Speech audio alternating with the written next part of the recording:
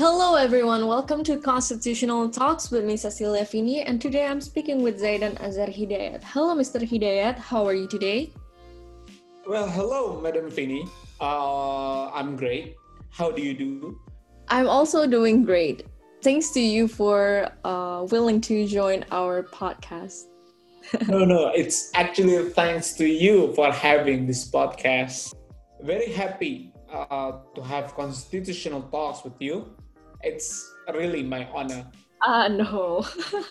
All right. Before we jump into our discussion, maybe it'll be nice if we could grab a cup of coffee to lighten up our discussion.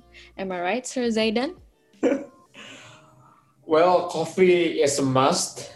Luckily, I already got my coffee. It's here with me now. And where's yours? I got my coffee just right here. All right, we already got our coffee, so let's start the discussion.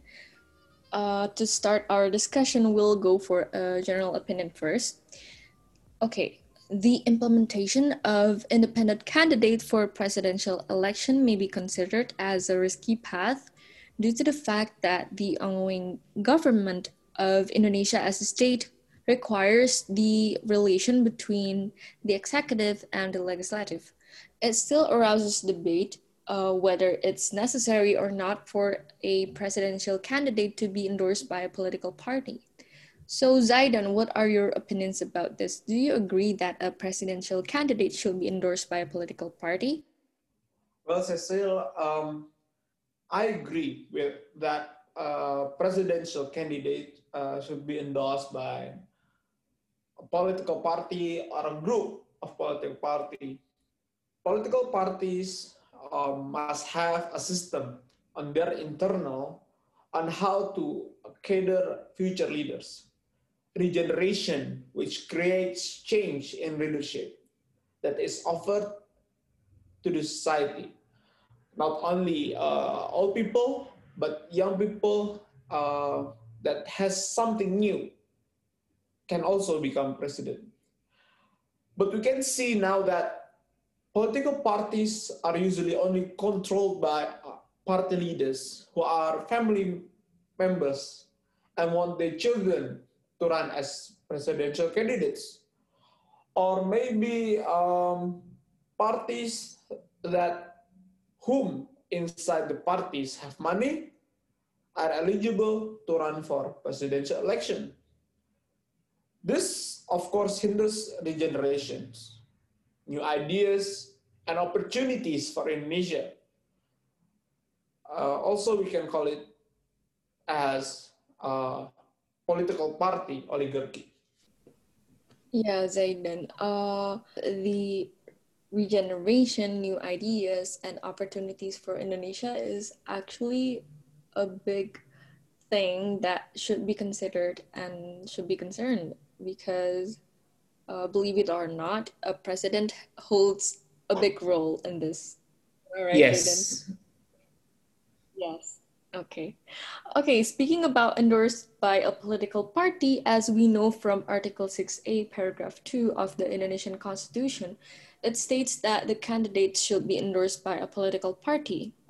However, I read in a journal article from Indonesian Constitutional Law Journal Volume 3 Number 1 titled Kedudukan Hak Konstitusional Warga Negara terkait gagasan calon perseorangan atau independen dalam pemilihan umum presiden dan wakil presiden.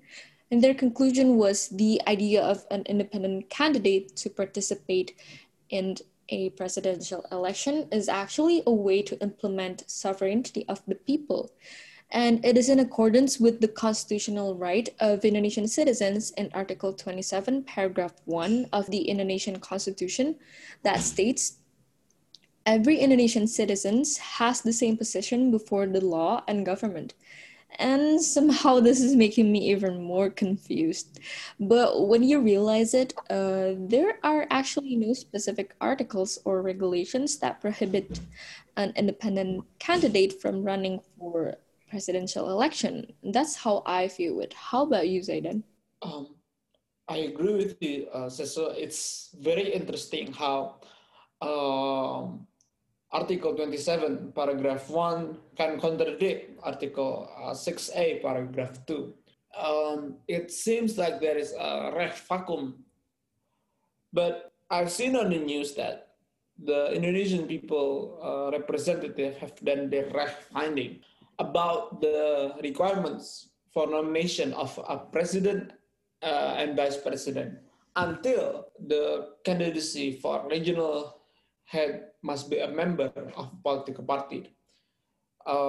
This is so-called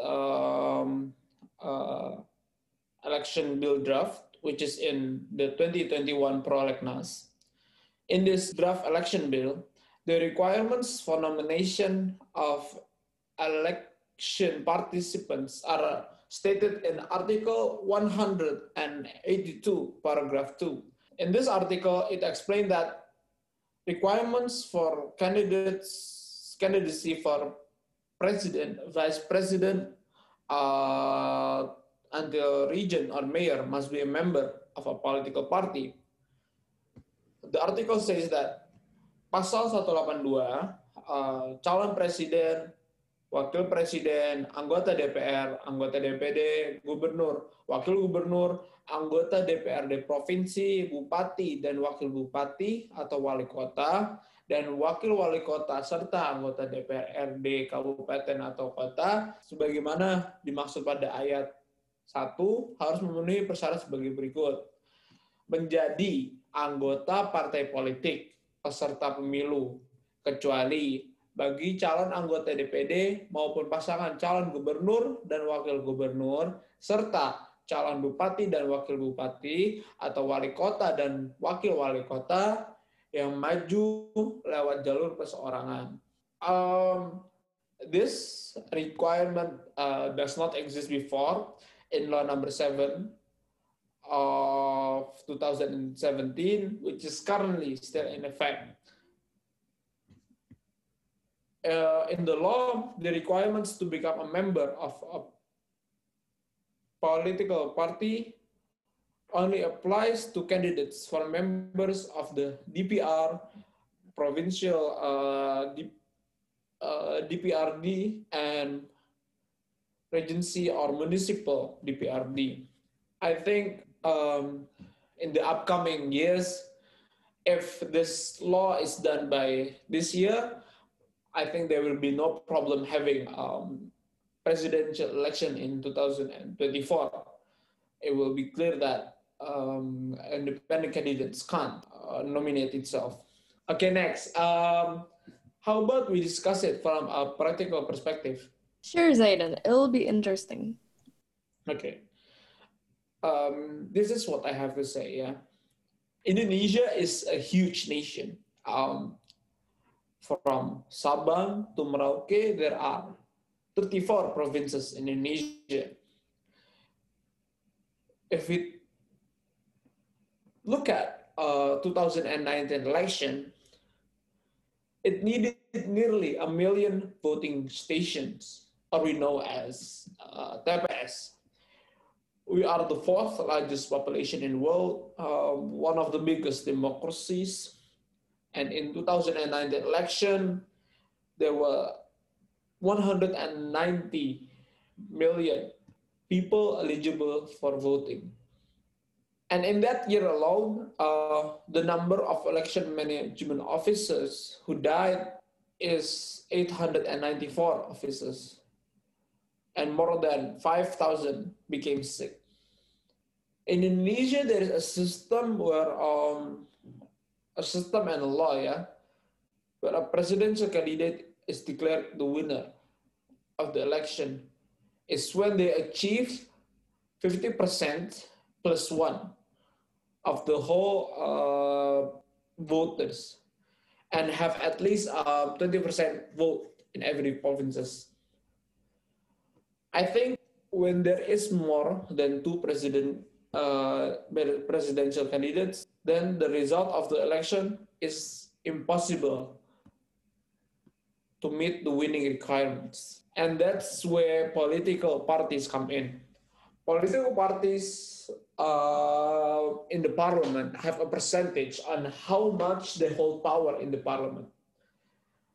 And there is a minimum percentage of a party or a group of party to nominate a presidential candidate, which limits it to two presidential candidates and obviously one round. We can imagine when a presidential election must be more than one round. The budget will double, the death of election officers can double, a logistical nightmare. I believe after seeing the first round, the KPU will have to reprint for the next round. And also to send ballots throughout Indonesia. That's where the importance of political parties arise in the implementation of presidential nominations, so that presidential elections can be efficient and take place in a direct, public, free, confidential, honest, and fair manner. How about you, Cecil? I agree with your point. If we look at the efficiency side of it, we cannot deny that it is indeed efficient. However, when it comes to efficiency, somehow it recalls something from back in the New Order. There was a thing called fusion of political parties. It was quote unquote efficient, but was it really effective and represented the sovereignty of the people? But yeah, we are going to discuss more about political issues at our last part of this discussion to make it more intense. Anyways, still speaking from the practical perspective as to how Indonesia is following the thrice political system, which differ three powers: the executive, legislative, and judiciary.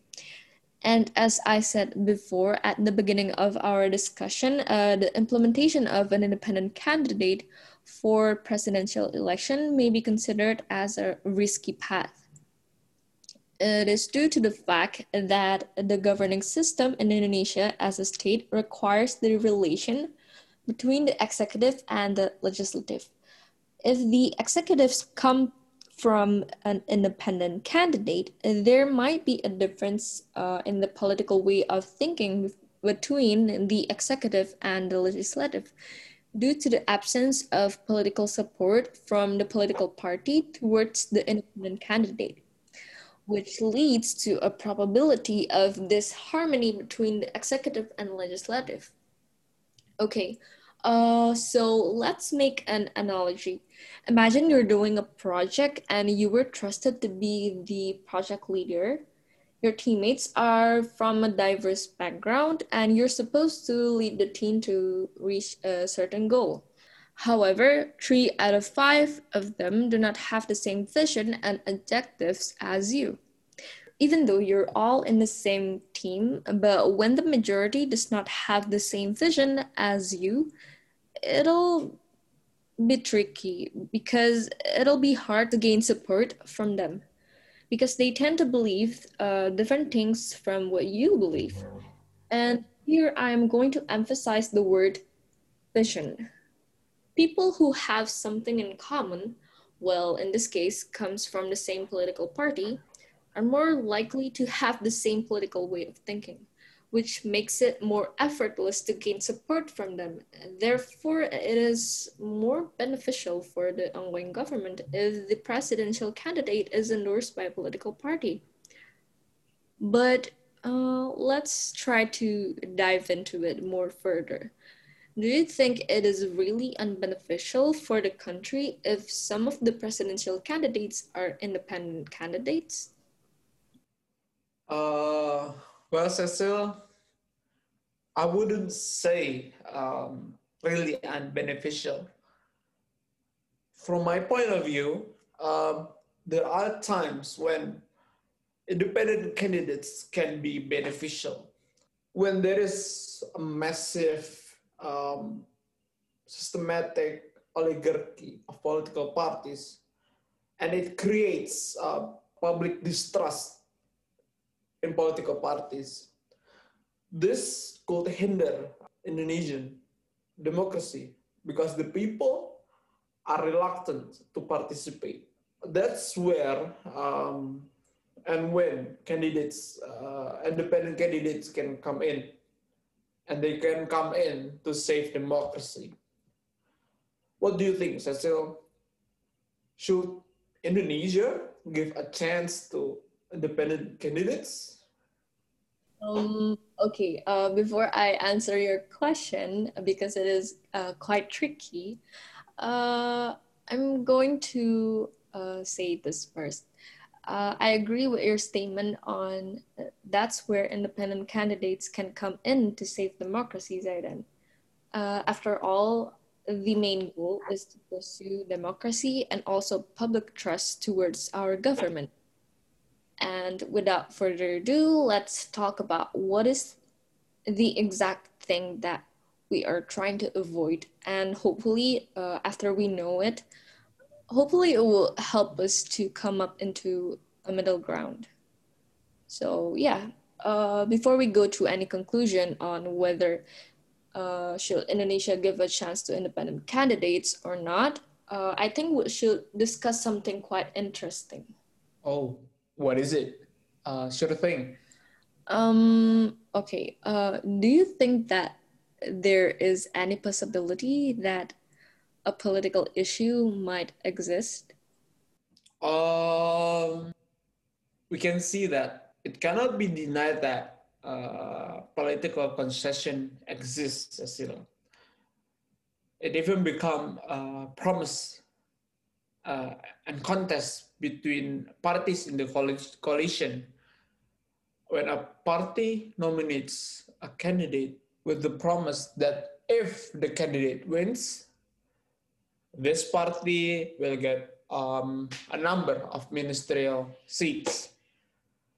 It's like the president is being held hostage, looking for ministers who, of course, have the ability for the ministry, but still fulfills his political promises. I think that's why we can see there are fewer ministers who came from expertise background than those from political background. Next, we can see a problem that Indonesia has a fat cabinet. The number of ministries and ministers would be more concise. Yeah. Now, in nowadays, we can see that in the cabinet there is coordinating minister, and also deputy ministers. We can be grateful that there is indeed the experts inside the cabinet, but many of them are also political. I think that's it, Cecil. What do you think? All right, interesting. I think many of us are curious about what exactly is a fat cabinet, whether if Indonesia really has a fat cabinet or not. Well, speaking about a fat cabinet, obviously it isn't because it failed on its diet program, yeah. Maybe. Yeah. But in my understanding, I think to put it in short, fat cabinet may be said as a redundant cabinet. Am I right, Zaidan? I think you can put it that way. Yeah. And yeah, speaking about fat cabinets, if the purpose of increasing the quantity of ministries is actually still reasonable and it aims to make the system more effective, I personally think it will not be a big problem if the output it gives goes in accordance with the purposes. And I also agree with your statement that there are still some experts that are entrusted by the president to be in the cabinet. One of the example is our lecturer in Universitas Gadjah Mada, Prof. Edi. Oh yeah.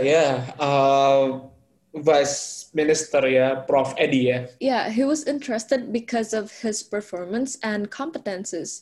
And not only him in this cabinet, Kabinet Indonesia Maju, there are quite a few ministries and ministers that are appointed because of their competences. And in other words, they are independent and not coming from any political party. And I guess it really depends on who is the president itself and what are the proposed to increase the quantity of ministries.